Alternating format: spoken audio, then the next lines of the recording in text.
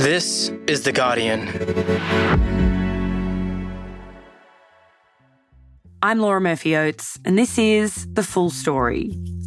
Last week, a history-making Labor ministry was officially sworn in. Members of the newly announced Labor ministry are making the chilly journey to Yarralumla this morning, where they'll be sworn in as members of Anthony Albanese's new cabinet. It includes Australia's first Muslim ministers and the first Aboriginal woman in cabinet. It's actually really, really exciting. We knew coming into this election that this was shaping up to be probably the most culturally diverse federal election we've ever seen in this country. According to experts, Australia's most culturally diverse parliament in history was elected from an even more diverse field of candidates. The really outstanding party was the Greens. They had 26 candidates of colour and 17 were First Nations people. So that's 65% of Greens candidates were First Nations people. I don't think we've ever seen anything like that in the history of federal politics. Some analysis shows that about 8% of the House and 20% of the Senate will now comprise of culturally diverse and Indigenous politicians. However, this still doesn't represent Australia's population. Today, I speak to two experts and Labor Party member Tu Le about why it took so long for Australia's parliament to look more like its people. It's Monday, the 6th of June.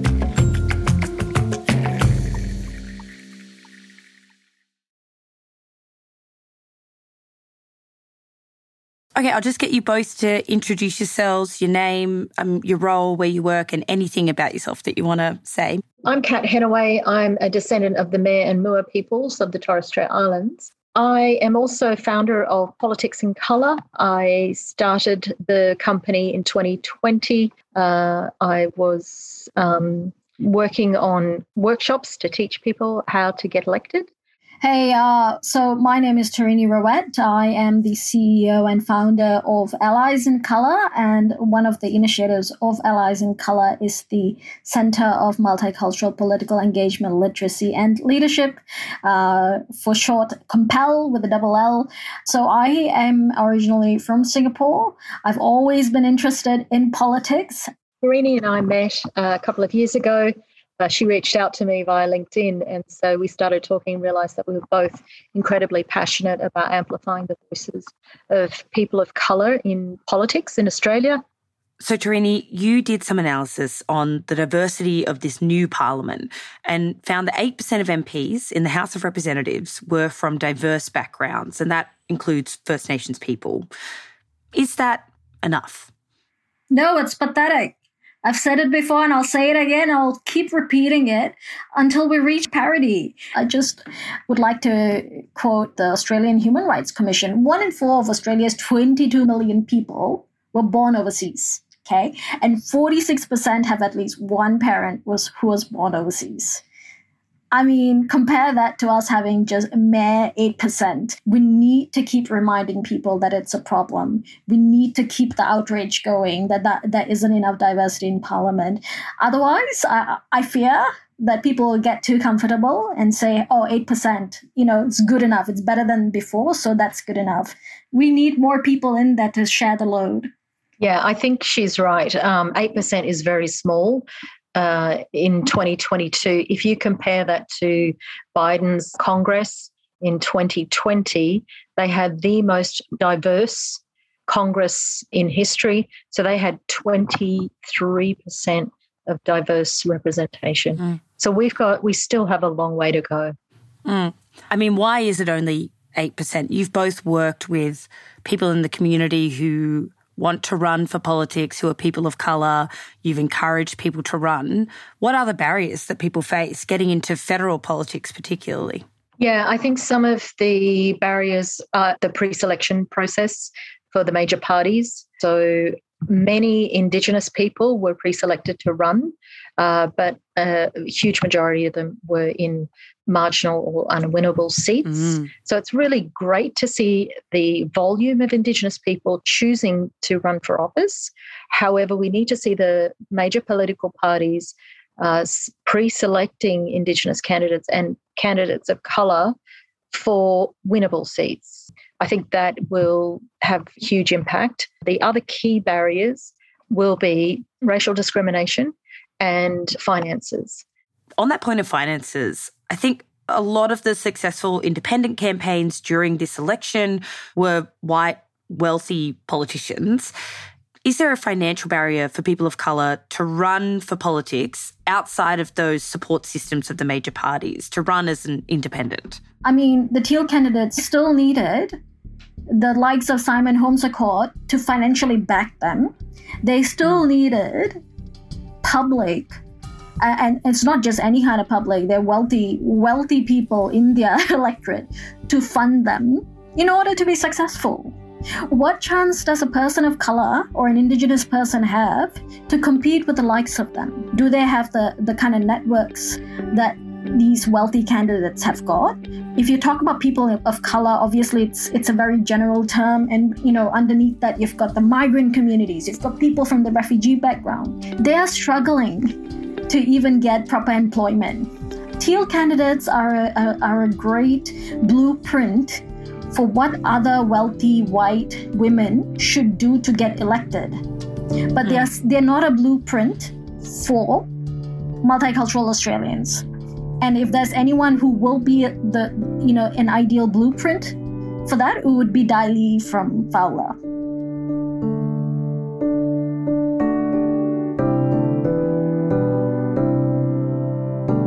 Next, the controversial election campaign in Fowler and what diverse candidates bring to Australian politics.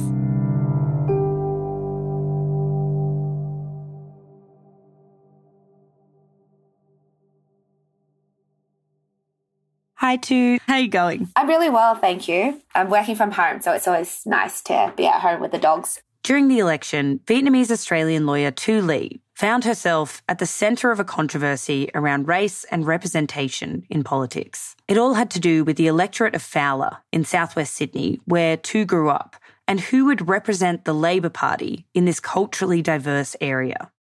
Can you tell me about the electorate that you live in and have a really close connection to, Fowler? Where is it and what's special about it? I grew up in southwest Sydney and lived here all my life. I live in a suburb called Canley Vale. People may know the next suburb over, which is Cabramatta, which is often hailed as the little Vietnam in Sydney here. And I think it's very telling when you walk down the street in this area that there is a high number of Vietnamese Australians who had settled here after the Vietnam War.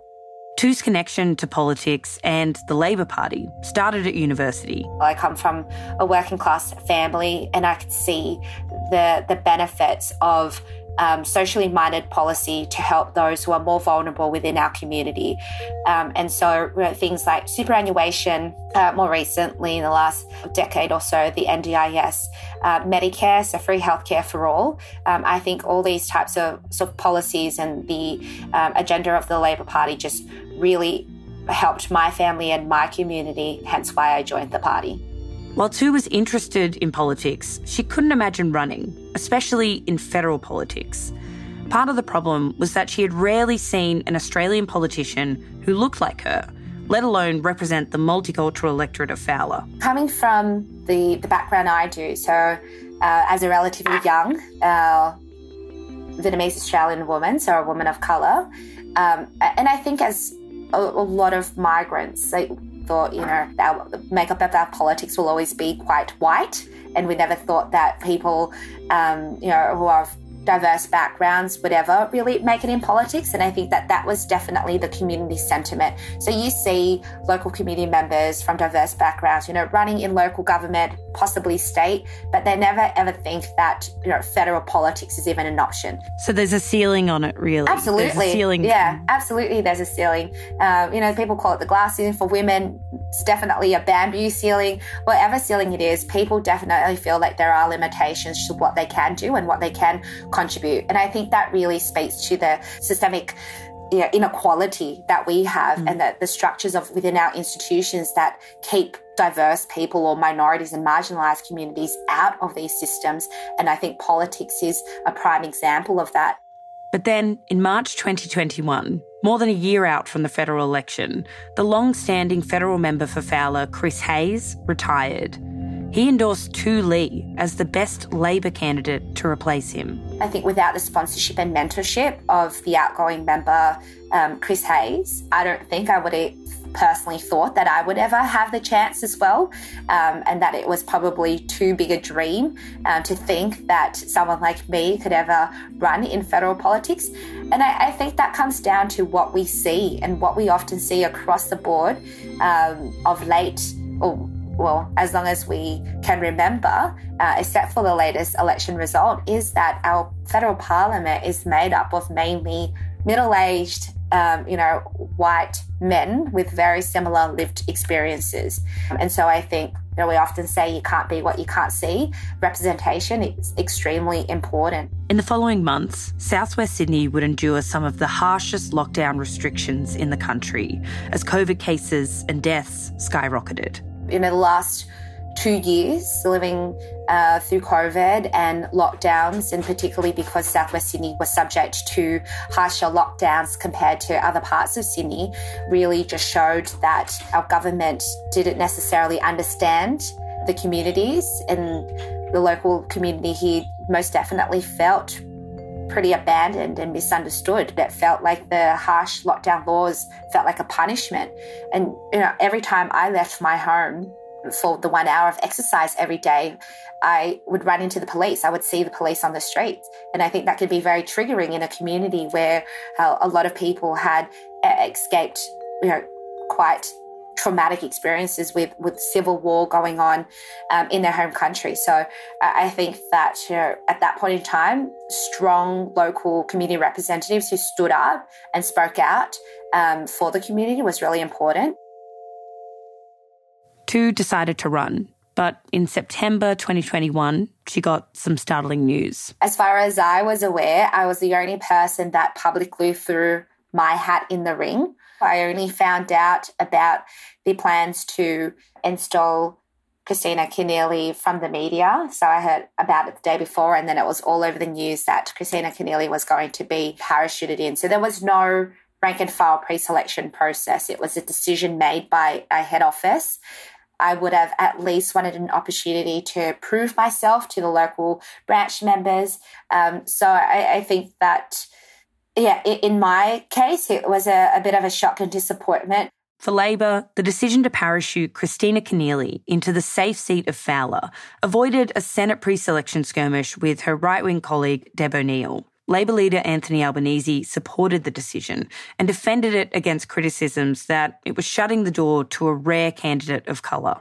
Kristina Keneally was born in the United States, came to Australia, and is another great Australian success story of a migrant who's come here and became the New South Wales Premier.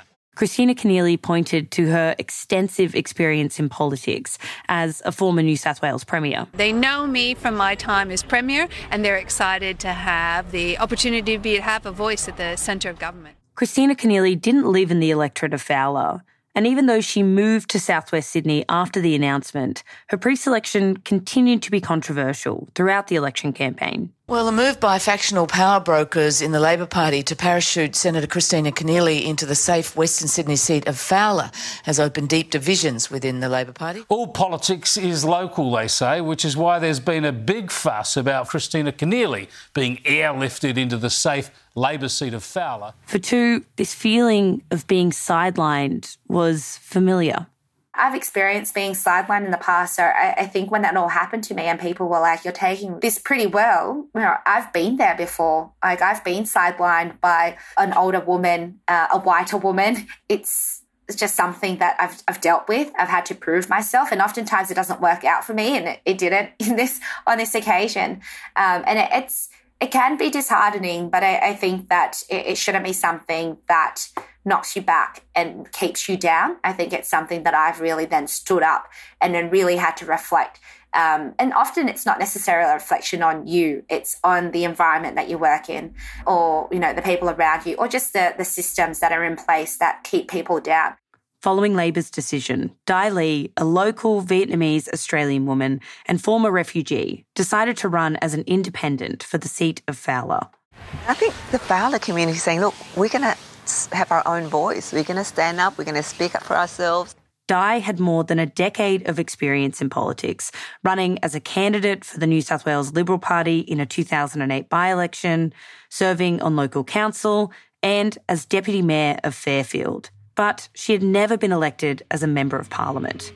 And in this safe Labor seat, her chances this election were seen as slim. So another surprise story from last night was Labor paying a heavy price in the previously safe southwestern Sydney seat of Fowler, where Christina Keneally is set to be defeated by the grassroots independent Dai Lee.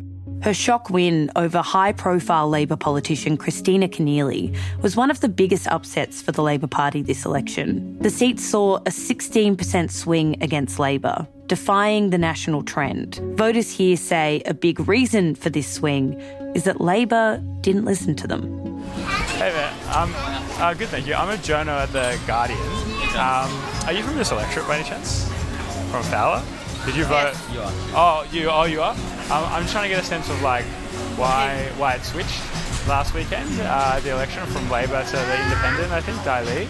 Where does Christine Keneally come from? No, we don't know. Like, I didn't know like, that. She's from like she's the just like a white lady though. White lady from the North look Shore, around, this whatnot. community's an Asian community. How can she represent this community? What does she know about Cabramatta? Yeah, probably because we're not familiar with Christina Keneally. You know, she doesn't look like a local. That's just my point. Met her first time and she came pretty much on the station and started giving a pamphlet out, you know what I mean? So I was not aware of her. So yeah, that's one of the reasons why I think she lost it, because when you come last minute to just hand out your pamphlet, that's not something which everyone, general public, want. It's just illogical having someone who didn't grow up here trying to represent and understand. There's no way that she can understand the family dynamics and cultural struggle. So too, clearly Dai ran a strong campaign here in Fowler. But is there a broader lesson to be learned from this result? Yeah, there are a lot of lessons, I think, to be learnt from this, from all major parties, is that you can't take local community voices for granted. What we can see from the overall election result is that, you know, racial diversity and people from diverse cultural backgrounds are electable. They always say, you know, after a loss that you need to do some soul searching, I think. And I'd like to hope that, you know, all major parties learn from this.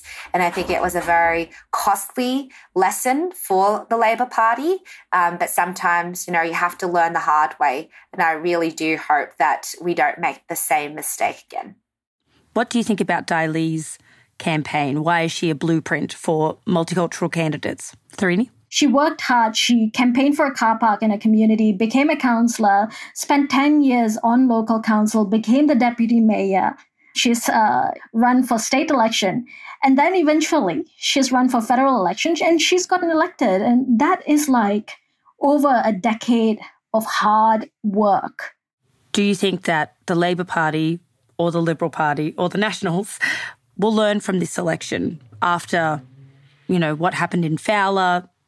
A candidate was parachuted in and a local community candidate was selected in the end?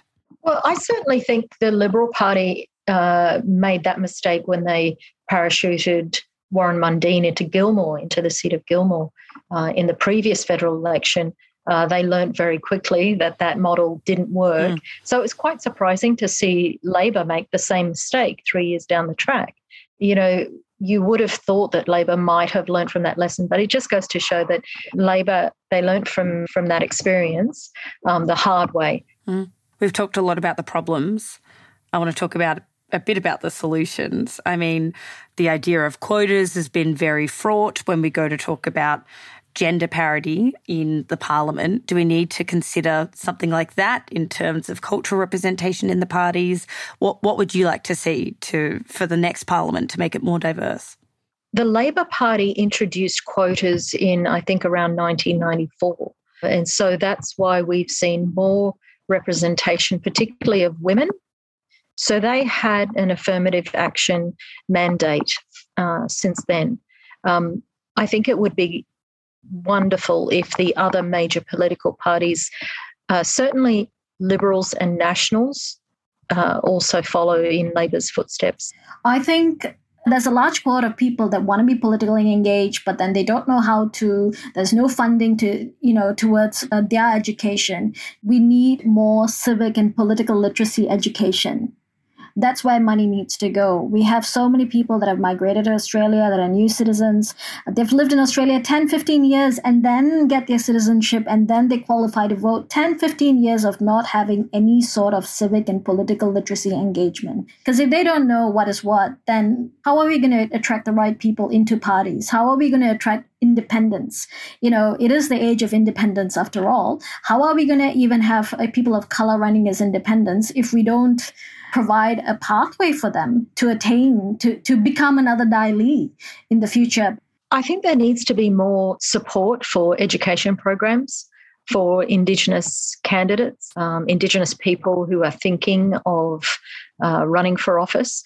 We have an awful lot of very, very capable Indigenous people in business and in Australian corporations.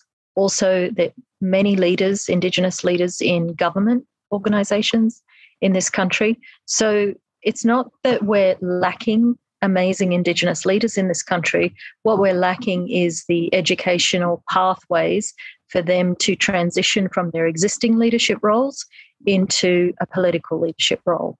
So what would you say to other people from multicultural backgrounds who want to run next election?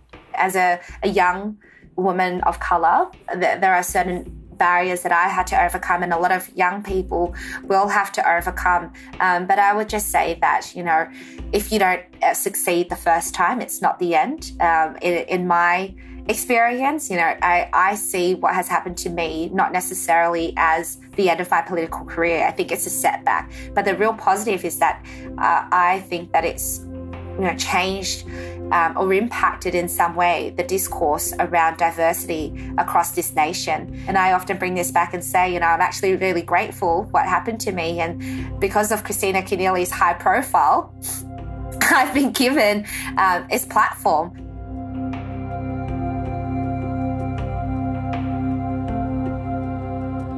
That was Tarini Rowett from Compel, Kat Hanaway from Politics and Colour, and Tu Le. You can read more about diversity in the Australian Parliament at theguardian.com. There's also a really interesting piece by reporter Mustafa Raswani about the election results in Western Sydney, titled "They Wanted One of Their Own. Western Sydney election results show power of hyperlocal politics." We've linked to that and more on the full story page. This episode was produced by Alison Chan, Jane Lee, Karishma Luthria and Joey Watson. Sound design and mixing by Camilla Hannon. The executive producers of Full Story are Miles Mattioni, Gabrielle Jackson and me, Laura Murphy-Oates. If you liked this episode, don't forget to leave a rating or a review. It does help other people find the show. Okay, catch you tomorrow.